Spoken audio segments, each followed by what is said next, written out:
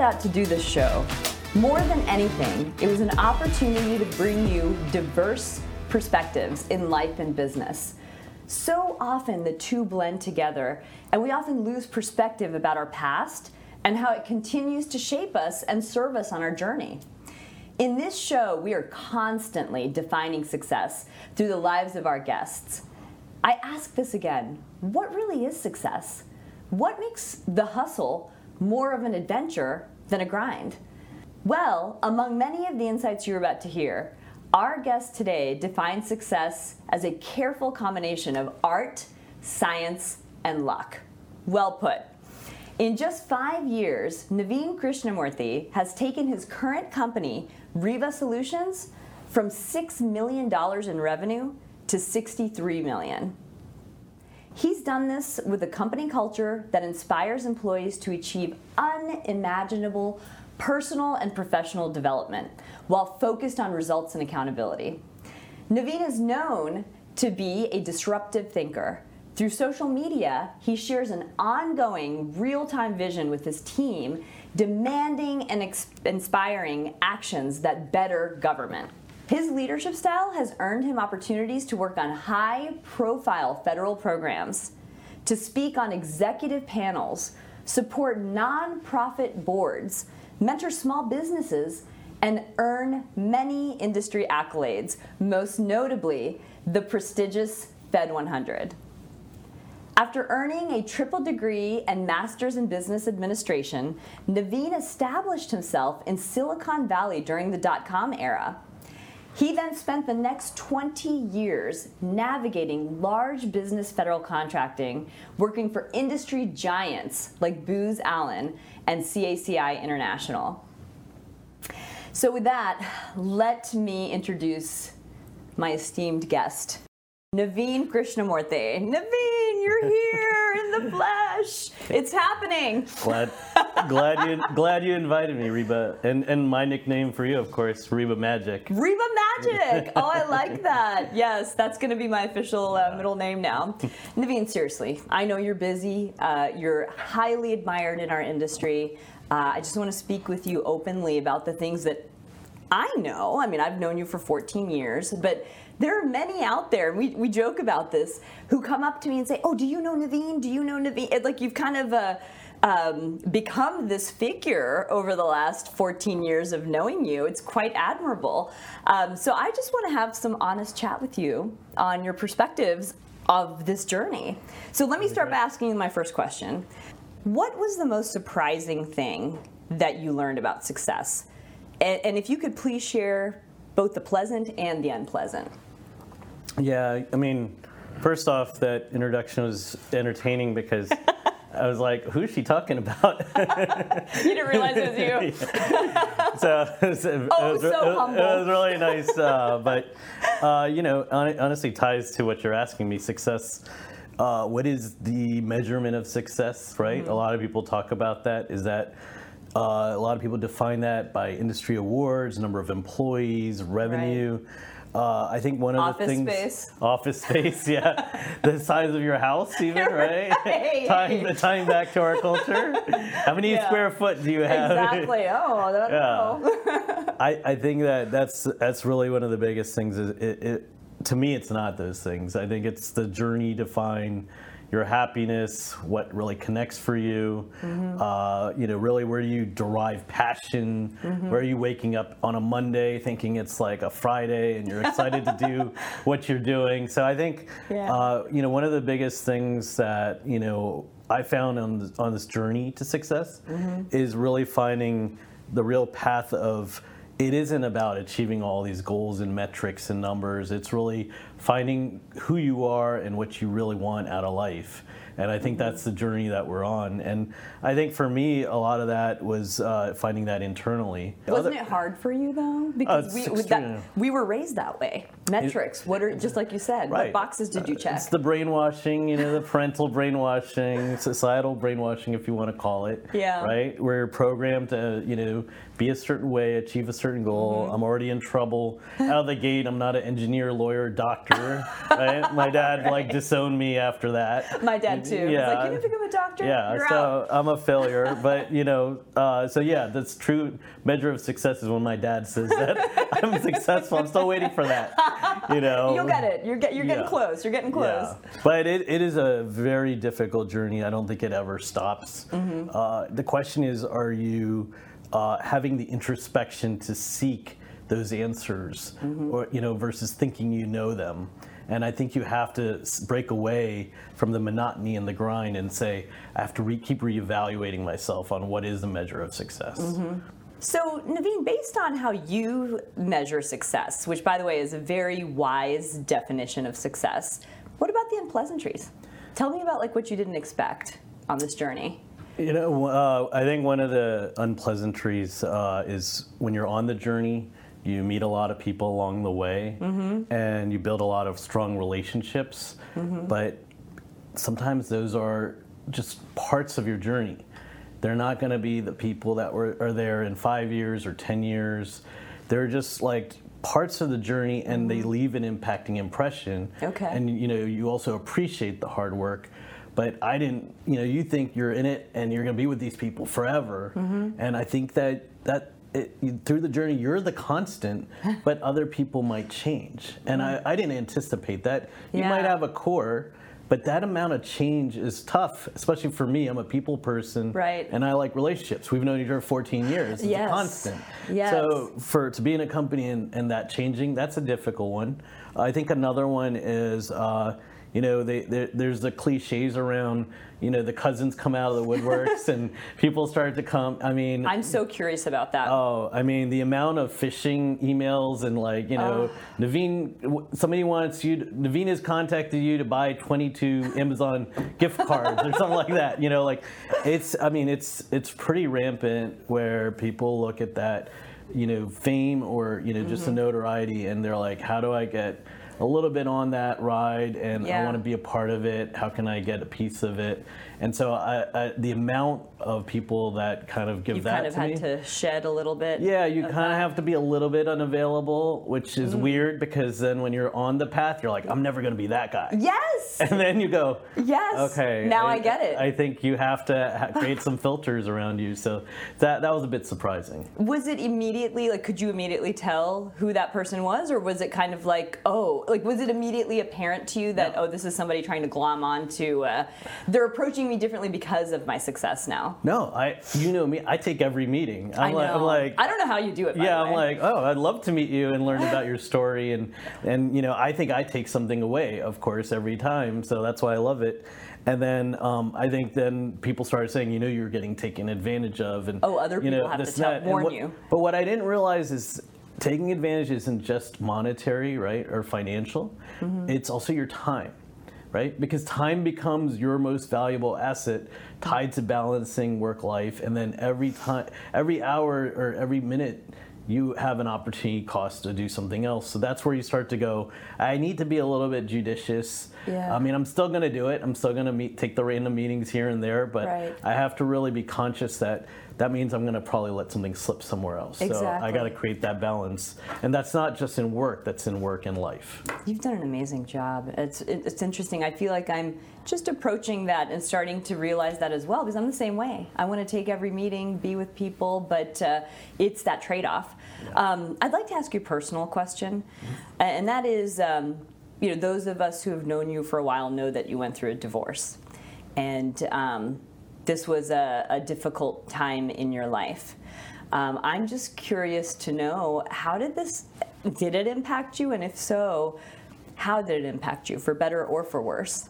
Yeah, I mean, I always tell people I did 9 years of service to my country, just kidding. But, divorce is impacting me twice in my life, right? Okay. My parents got divorced at the age of 12, and I'm an only child. So mark number one, impact, impressionable years. And it's a little unusual for our community. And when I say our community, I mean traditional Indian families growing up. It happens more so now, but I think at that time you were ostracized from the community. Your parents were divorced? Very difficult. Yeah. Being an only child makes it harder, but it creates the fortitude and the self-reflection that you have to do everything on your own. You're in it. You got to look out for yourself at an early age. It makes you stronger. You grow up faster, probably. You grow up faster, and then to double down and have that happen again, right after 9 years of marriage, it's very impactful. You think you're on these milestones, 2.5 kids and a picket fence, and you're doing all the things in the blueprint of life, checking all the boxes. And then you go, wait a minute, I have to start all over? What, how is that going to be something that I planned in my life, and am I going to be able to recover from that? So I think that going through that, one of the biggest things I said to myself was, I think statistically 90% or higher of people get married or again in the first year, and I said I'm not going to do anything in the first 2 years except refine myself. Oh, nice. And just not a lot of people have a time to look at their paths of life and say, let me reassess and straighten my course. And so that's kind of how I took it. Gosh, that's amazing. For successful people who tend to be on a trajectory, and I imagine you feel this way too, failures hurt so much. I mean, I think failures hurt everybody, but they particularly hurt when you are maybe not so accustomed to them, and you're used to being that straight A student, you're used to being that winner, the champion. So did you regard the divorce as a failure on your part, or a failure in general? I think that's the flash reaction, right? Okay. I failed, as a product of divorce, I didn't ever want to be divorced, so I failed. I think the other side of that, right, being an entrepreneur, is you go, failure is good. You learn from failure, you grow from failure, you break eggs to make an omelet, and so I am somebody who leans in. I mean, people sit on the sidelines and they don't do things. Oh. So true. And they're kind of so worried about taking a chance and taking risks. So I think if you have the opportunity to fail fast, fail hard, and learn and grow, then I think that's awesome. And that's kind of the view I took it, where, okay, I failed, but I'm just going to rebuild and go bigger. And that was like a mindset I said, where I would actually say to myself, I will not fail. And I would say that to myself. You look in the mirror, your affirmations in the morning, things like that. And so that I kind of drew a passion around that misstep in my life. But I also looked at it as, wow, I learned a lot. Yes. And I have 2 wonderful kids to show from it. Oh. So to me, net, I've grown, and now this sets me up to kind of get to the next milestone, which I don't know if I would have if I didn't get that push. Exactly. And it's funny, I'll share with you a quick story of what happened this morning to me. And this is what I'm talking about. This is why this is the East Coast hustle. I really believe that hustlers, quote unquote, we're cut from a different cloth. We're just designed differently, And everything that you just said resonates so well. So very quickly, last night got chewed out by a customer very publicly in a very public forum, which is very rare. Like, that just doesn't happen. I usually nail it. I give a presentation, I nail it. It's always like, oh, it was wonderful. You did a great job.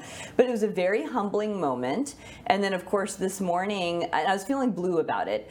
And I said, I'm going to give myself one day to feel blue. That's it. I texted my husband. I was like, I'm sad today. It's an unusual feeling for me, but I'm going to give myself one day to feel sad. But then this morning, Uber ride to the airport, the Uber driver's tire pops on the highway. Yeah. Like, quickly get to this Burger King and let me now get another Uber to get to the airport. Hopefully I don't miss my flight. But long story short, as I'm at the airport, I say to myself, I'm like, you know what? You know how you can react to this? You're going to go back 3 times as hard, overwhelm them with how wonderful the service can be, and then maybe we'll increase the price at renewal time. Find the opportunity. Right? Yeah. Sweet, the nice revenge. The best revenge is success, right? Well, some people call failure quicksand. That it's very easy that you think you can come up with some quick way and solution out of it. Yeah. And then you end up just sinking, even deeper. So taking that one day and saying like, no, I'm going to come back stronger. Right. I think that's where you kind of push way past and springboard versus kind of getting into the quagmire of I just keep sinking in the quicksand. Exactly. And I had that brief moment in the airport. I'm like, you are a hustler, Reba. This isn't just what you said. Yeah. There were so many ways you could have taken that experience, but you took it a totally different direction because that's the fabric of which you are made. Well, it also speaks to being a bit of Teflon and, having a bit of thick skin. Yes. And saying, I'm not going to let this drive into some insecurities that cripple me. Exactly. That I can't make an action. So if you can persevere past that and not let it get to that place, you just end up becoming stronger from it. And I'm just going to share this little tidbit of spirituality because it almost brought a tear to my eye this morning. So I'm going through all this, and as I'm in the TSA line going through security, and I made that determination that I'm going to come back swinging 3 times as hard. Like, watch out, I look up, and this gentleman is wearing a T-shirt. And on the back of his T-shirt, it says, "I will not be shaken." And it was Psalm, I don't remember the exact verse, but it's from the Bible. And I'm like, thank you. Thanks, Angel. I appreciate that little vote of confidence. Were you on time for the airport? Or were you like your standard 15 minutes late? Hey, I've come a long way, my friend. No, I actually was. That's why I could go to the Burger King and get another Uber and be early. All right, back on track. So, Naveen, we love our jobs so much, don't we? So often our families and our spouses kind of feel like they're number 2.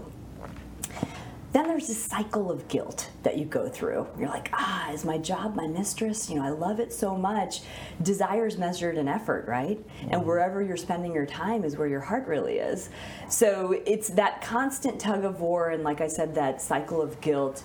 I'd like to know your perspectives on this. Are we wrong to have so much passion for our careers? I mean, our kids are growing up. This is like a once-in-a-lifetime thing.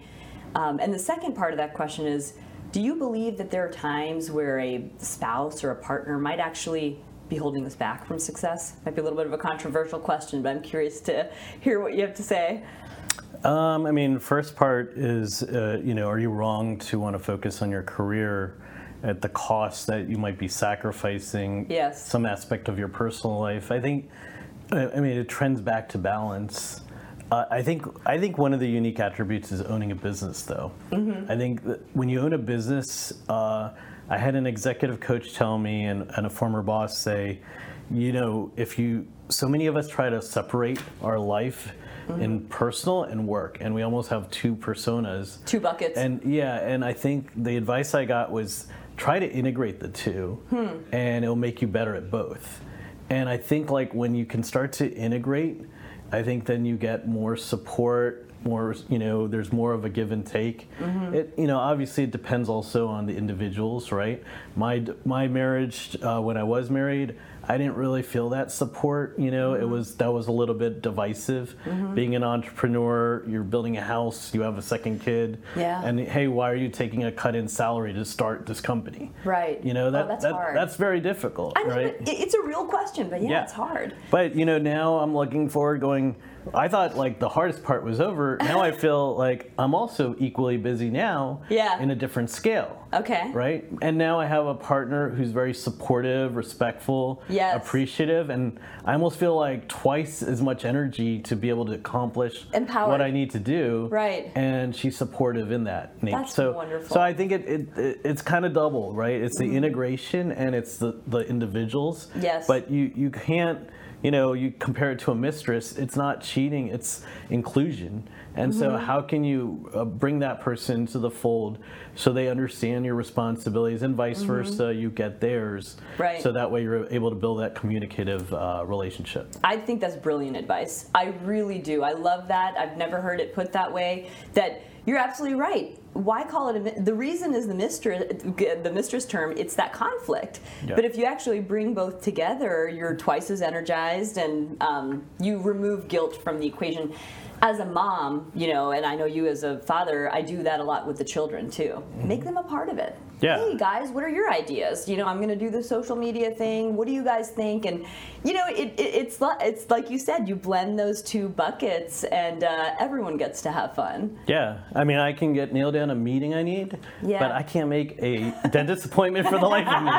Right? I'm so good at work in some things, and I'm terrible in my personal life. I mean, my car service light has been going off for like 6 months. Health checkups. Yeah. Oh gosh. Right? Yeah. So why are we so good over here? Not so. It's we're all just wired differently, and we just have to find that integration, I think. I so agree.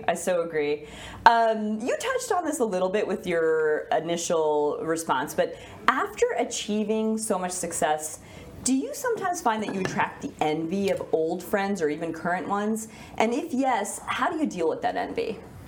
Yeah, I mean, some people call it haterade. Haterade. I haven't heard that one yet. I think there's definitely, we live in a society where sometimes we measure ourselves by looking at the other individual, and you're like, there's one-upmanship. Yes. And things like that. And, that's just I think when it comes down to it, why do some people do that? We don't know their own insecurities that cause them to do that, right? Mm-hmm. So, I mean, I'm fortunate.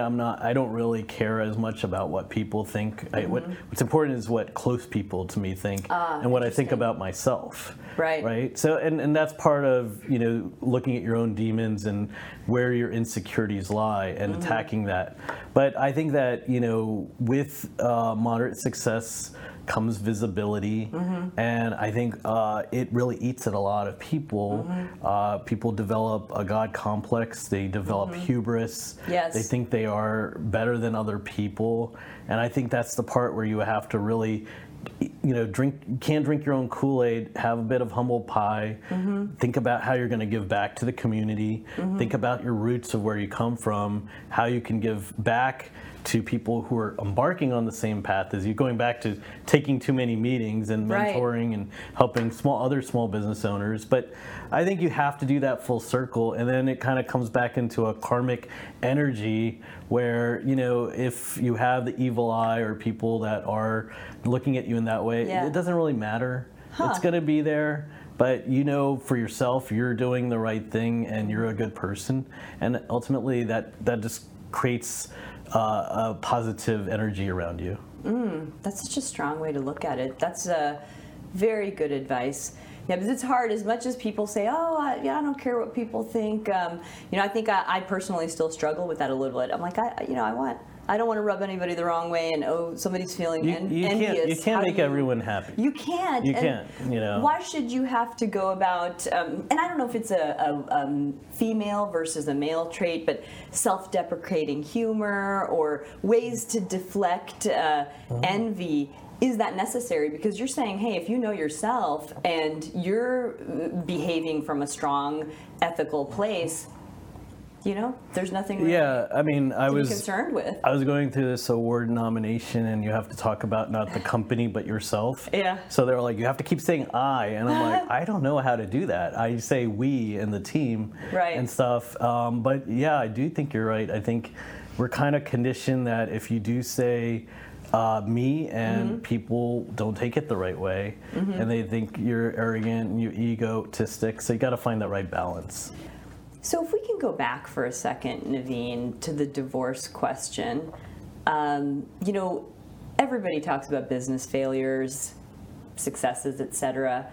Could you elaborate more on what that failure was to you, how deep the impact was? Because, you're Naveen Krishnamurthy. It's hard to think of you and failure in the same sentence. But if you could shed some light on what you went through. Yeah, I mean, I think you build your coffers, you look at, all the areas, security and business ventures, real estate. I did all of the above, and, was doing fantastic, but, going through the marriage and, post legal fees, dividing the territory and property, it kind of really forced me all the way to reset to like I was back in college, And Really? Part of that was to say, hey, maybe I should move back home with my parents for a while. No. Yeah. How old were you? I mean, this is when I was about 40 years old. Oh my right? goodness. So I hadn't lived with my parents since I was 18. Oh. So like can't even I imagine. arrive at my parents' house with some bags, and they're like, "Who are you again? Like, where are you staying?" But also like the ego blow. Yeah. The ego blow Oh, it's must huge. have hurt. It's devastating. And not only that, in legal fees, they've got such a fantastic way for legal folks to make a lot of money profiting on the process. Yeah. So I'm borrowing money from my friends. No, I Yeah. didn't know this. So I'm not even. I'm in the negative hawk, right, at this point, living at home. Yeah. And I'm trying to figure out how to see my kids.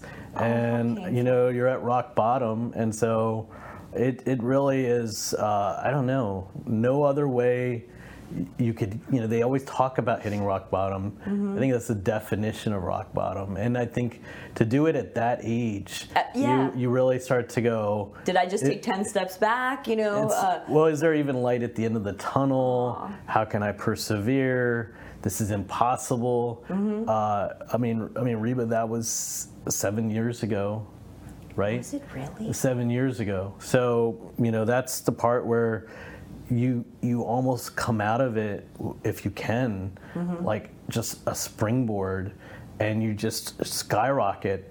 It's stronger than I've ever been in my entire life, because I hit that rock bottom that you become so strong, you're like a superhero, where you're like, nothing can affect me now. Yeah, because you're kind of like, what could be worse? And I have no risks here at this point. What else can I lose? Yeah. So it really makes you unbeatable in any goal you try to do, because now you've just thrown caution to the wind, and you're like, I'm just going to go for it. Yeah. And I'm going to go for it with no encumbrances. Ooh. And that's kind of how I viewed it 7 years ago. That's remarkable, Naveen. Hats off to you. That is such an inspiring story. So I want to switch gears here for a second, because I think this is the thing that many of us around the Beltway want to know from you. And you and I have talked about this, but the M&A market space here in federal government is white hot right now. White hot. And you've got this growing 8A certified government contracting firm. You're a smart guy, you know a lot of people, and I like to compare it to you doing a PhD thesis on the subject of what do I do, at graduation, or what do I do as far as exit strategies. But I like to term it, Naveen's playbook. So there are many, you've been very generous in mentoring small businesses and sharing some tips. Could you walk us through, how much would you be willing to walk us through here of this playbook? What is the recipe, Naveen? Well, I think it's different for everybody, right? And our industry keeps changing. I did a lot of research on it, but I mean, to me, one of the biggest things I took away from all the research and watching our industry is, I think, I really focus on people. It isn't, just the industry. It isn't what we do. It isn't who we serve as a mission. It was for me to say people are our greatest asset, and so going all in with our greatest asset. Making our bringing in a mascot. That's really cute. Which is an alpaca. Yeah. Right? And, sitting there and probably giving way more benefits than any CFO should allow me to do, and pay through the nose, really getting to know my employees one-on-one and connecting with them, being considerate of their personal, lives and their career paths, and doing that in the DNA over 12 years, and translating that as you scale to nearly 600 employees today.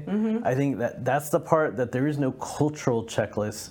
There's just people that care about people. And, when you start to do that, things start to cascade. Okay. Because then you start to go, okay, now my employees are happy, my customers are happy. Now my employees are happy, they're working harder, and there's more quality. And now I'm going in and doing more exciting things, strategic work that I want to be in with the customers I want to serve. And you start to get into this M&A equation of our GovCon industry, right, which is a little bit of a game, right? Okay. You want to build a company, but at the same time they're saying, hey, if you're not small, you're dead in the water. You have to sell or buy. That's pretty much the equation, and most people end up selling. So you start to think about that and go, I have to figure out how I'm going to buck this trend and get past these plateaus and milestones that is statistically it's a probability that this will happen to me. And I just said, I'm going to do it through the people and through the culture as the nucleus to try to buck all these trends and not take on PE money, not do the things that other people did. Yeah, let me just continue the organic bet on myself. And I think that that really helped translate you through the small business kind of milestones. But when I hear you say that, it's kind of like I can hear everybody kind of shrugging their shoulders saying, oh man, this is not a quick, easy thing. No. This was a slow burn over 12 years. It's just like, I don't know what the saying, it's the famous quote by Michael Jordan. People ask him, well, how did you become successful? They think it's like this overnight thing, but it was thousands and thousands and thousands of hours of practice. It was a slow burn. It wasn't an overnight situation. So your answer is the people. That's pretty fascinating. And I think it's the nucleus that, the first 6 years, we just got to 0 to 6 million in revenue. Small team. It's that grind, hustle, and nucleus that translated into the next 6 years when we went from 6 to 62 million. Okay, that makes sense. Right? Yeah. Because we carried it over and it just became a runaway train. Okay. It wasn't like, I have to implement this and create this. Of course, you have to do so many different things organizationally, but if you already have the core nucleus and you could build on it, it just explodes at that point. So I wasn't sitting there going, I'm going to throw people at the problem. I'm going to try to fix everything because nothing's working. I was just like, let me just keep building on what we've already done and then and enable it. Now that I have the money to do so, I can tack that laundry list to be able to do things I couldn't do before. I just have to pause here for a moment. I just cannot fathom that 7 years ago, you were sitting in your parents' house with your bags. Hi, Mom and Dad. 7 years later, you're sitting here at this table with 600 employees, $63 million business. You shared about hitting rock bottom, but how does this happen in 7 years? Yeah, I think about that every day. I think it would probably be easy to throw in the towel. I think about those steps coming down from my parents' house into the kitchen in the morning and my mom going, can I make you breakfast? And I'm like, oh my gosh. And you're like, where am I right now? What is going on? This is so surreal. Is this a bad dream? I'm like, where's that coffee maker? And she goes, oh, we don't drink coffee here. Oh, great. Even better. Yeah. So, you're definitely, I think one of the biggest things that I think that kind of helped me was I talked about finding yourself. You talk about my love of travel, right? I hit probably about 40 countries in 4 years. Wow. When I didn't have my kids, just would head over to Dulles Airport. By yourself? Sometimes with friends, tour group, partner, by myself. I would look up at that screen and it's kind of called travel roulette and I'd be like, all right, I'm just going to go to that country. Just like a movie. You just picked one. I went from the Galapagos Islands to Iceland to Budapest. Wow. To different parts of Spain, and honestly, doing that, I kind of brought myself back.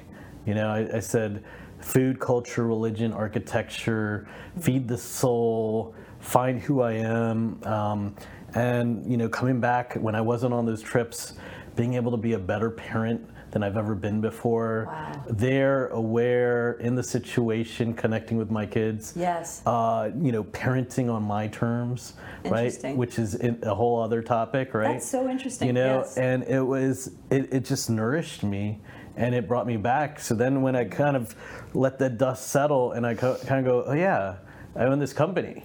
you know, and I've got something to do here.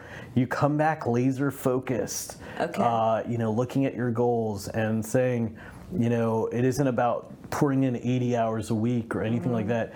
It's just clarity. It's like the fog lifted and you go, I know exactly what to do. It's all very clear. Yes. There's no distraction. Yes. And my mind is in a good place and I'm going to get there. And I think I just sat there and did it and did it and did it. And I didn't let any outside distractions or noise get in my way. And it was just a steamroll of energy that I'm going to go for it. Amazing.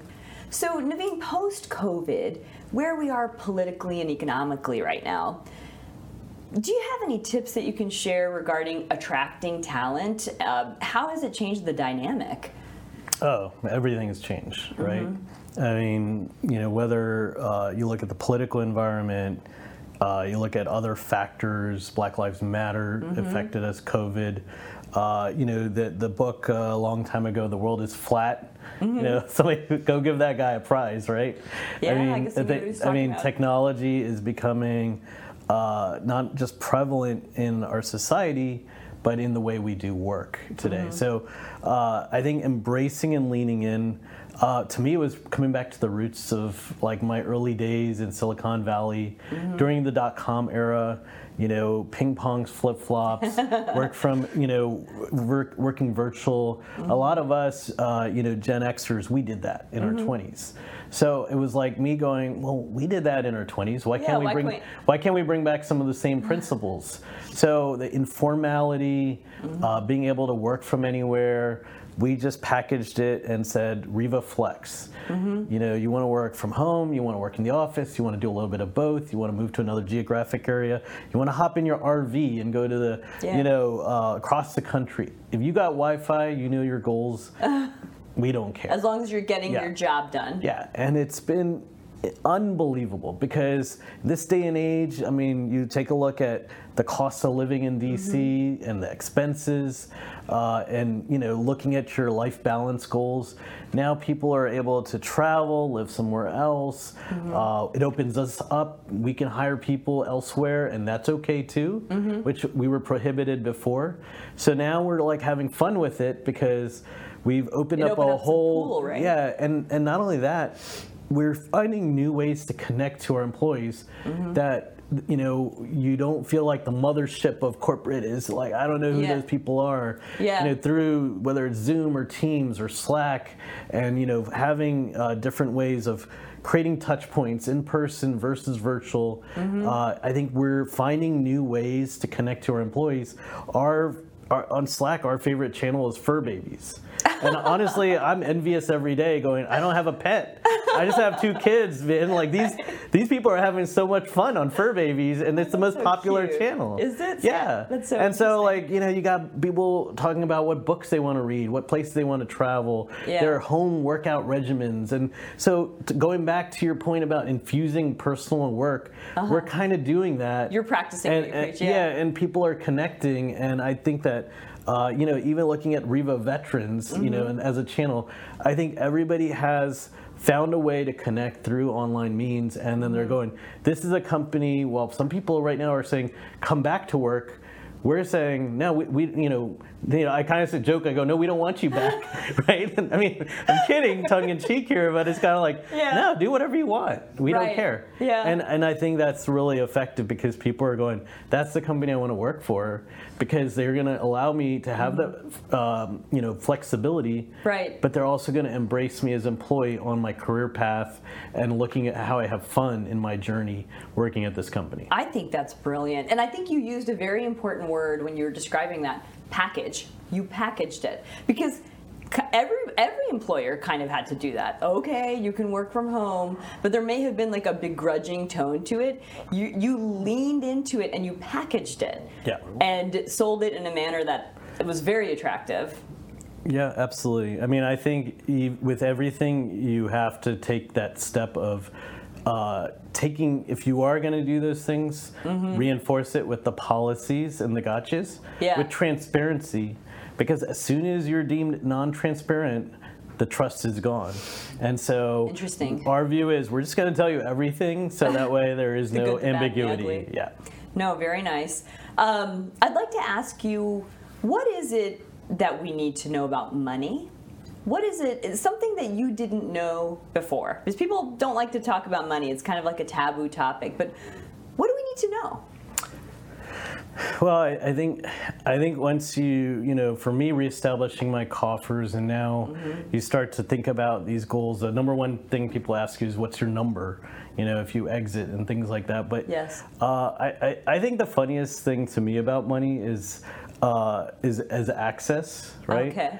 Growing up in a middle-aged family and then going through this part of hitting rock bottom only to now achieve this moderate success that I look at it going, I keep getting invited to free events all the time. I mean... No, okay, so this is the thing. I know what you're about to say. It's like when you don't need the money, it comes pouring at you, right? It's the rule of the universe. It's like golf tournaments and steak dinners. Yeah, and like I can actually afford a ticket now. Nat Stadium and boxing. I'm like, I don't have to pay for anything. Like, right. I think that's one of the funny things that comes with success. The paradox. Is that you start getting invited to all these things. But I think the other part of it is it's very clear if you have money, you can make more money. And I think that it's interesting to figure out what is that inflection point where you can put your money back into play. Obviously, it ties to your risk profile. But if you put your money back into play, the ability for you to just transcend to the next level, I don't think is that difficult. That's once really you have once you hit a certain level. Yeah, because I can imagine people who would say, "Oh, I have money. Let me quickly pack it into the bank savings account and just let it grow slowly over time." They would not take that risk. Yeah. But, well, remember you were talking to a guy. Even when I got the money, I was Ubering for 2.5 years and living in a 2-bedroom condo. Right. And people looked at me going, "What are you doing?" And I'm like, "Yeah, I probably should move." But I was like too busy traveling the world at the time. So I definitely looked at it from a different angle. That it isn't amassing all these materialistic items, but it was experiencing life, I think. I love that. So Naveen, going back to the M&A playbook question for a moment, you answered it brilliantly. People, slow burn over 12 years. Let's say I'm somebody, I didn't do that. I'm sitting here, now I'm looking to exit. What would be 3 to 5 tips that you'd say, these are the things you need to start thinking about now? And actually, let me rephrase that question. Let's assume that I have been in business and I'm looking to exit in, say, 3 to 5 years. What should I be thinking about right now? So I think a lot of times you're told and coached, especially if you go through your MBA, what's your business plan? What's your exit strategy? What's your 1, 3, 5 year goals? I think what's fascinating in GovCon and probably other industries is there's a hidden checklist and an algorithm that nobody wants you to know. Interesting. And it's the companies that want to buy you. It's a wish list. It's how they do their due diligence. And you have a whole slew of people, M&A brokers and advisors and legal firms. There's a whole other networking ecosystem of different providers that are saying, we want a piece of this pie, so we're not going to give you all the pieces, but ultimately this is what companies are looking for when they're going to buy you. So to me, I just sat there and I said, I'm going to go just meet with all of them because they meet for free. I would actually joke with them. I'm like, I'm trying to get some free advice from you. So I would just extract all of that. And I essentially said, let me just map out what that wish list, checklist, and algorithm is to drive enterprise value.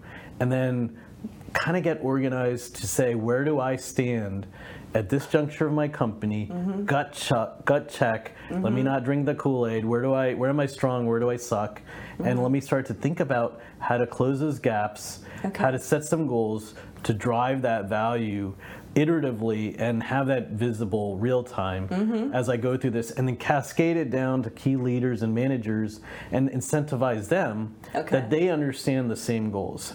So that's been something that we've worked really hard to do, because then what ends up happening is everyone's driving towards the same mission, vision, and goals, because they know this is what the successful outcome is. Right. And it's quantified by the data. Yes. And so it's a data-driven decision making to the exit strategy of the algorithm that you're not supposed to know, but we've been able to crack and kind of get some guidance to put that in place. So I think if you reverse engineer it, begin with the end in mind. We always say. And I think a lot of times we as entrepreneurs go, this is what I'm going to do. Yeah. No, stop, pause. What do they want you to be? And think through that, and then find your in between of how do you get there. So I think that's one of the most critical factors of success. My last question for you, Naveen, what happens after we hit our goals, in your opinion? Well, I think that's a question of, do we ever stop? Do we hit our goals because we keep pushing it further and further, higher and higher? I mean, don't we have New Year's goals every year, right? I mean, I think we keep changing and resetting what our goals are, whether they're career motivated. A lot of people it's fitness, looking at all of the things. Some people it's travel, So I think that you look at your goals and you kind of keep reinventing them and coming up with new goals that you want to achieve. So I don't think goals are something you ever stop seeking. I think if you do, and I tie it back to a lot of entrepreneurs selling their company, they are so bored. Yes. They're like, man, I can't play any more golf. I really, I can't sit on the beach anymore. I don't want to be with my significant other 40 hours a week. Like they're dying out there, and they're going, put me back in. Give me the stress and the adversity of this. But I think you have to keep finding new goals and challenges, and it's part of being alive and having fun with life. So keep finding new goals. So, like maybe learn during COVID. I was like, I'm gonna pick up a guitar and try to learn how to play the guitar. Did you? Yeah. I mean, I'm not that good. I'm not gonna whip out a guitar right now and start playing. Let's get a guitar out here for a minute. Yeah. Or I was like, let me try to remember Spanish again. Yeah. So me and my daughter got on Duolingo and we're both like learning Spanish together again. That is so cool. So I think I think that was one of the great things that came out of being at home again, is finding other hobbies and tying some goals to that. So I think that really makes life a lot worth living if you're richer. Able to. Yeah. Yeah. Exactly. Beautiful. Man, that's the hustle, isn't it? That's the hustle. Thank you, my friend. Absolutely. Fist bump. Boom. Thanks for having me. You got Reba it. Magic. Reba Magic. Right here, folks.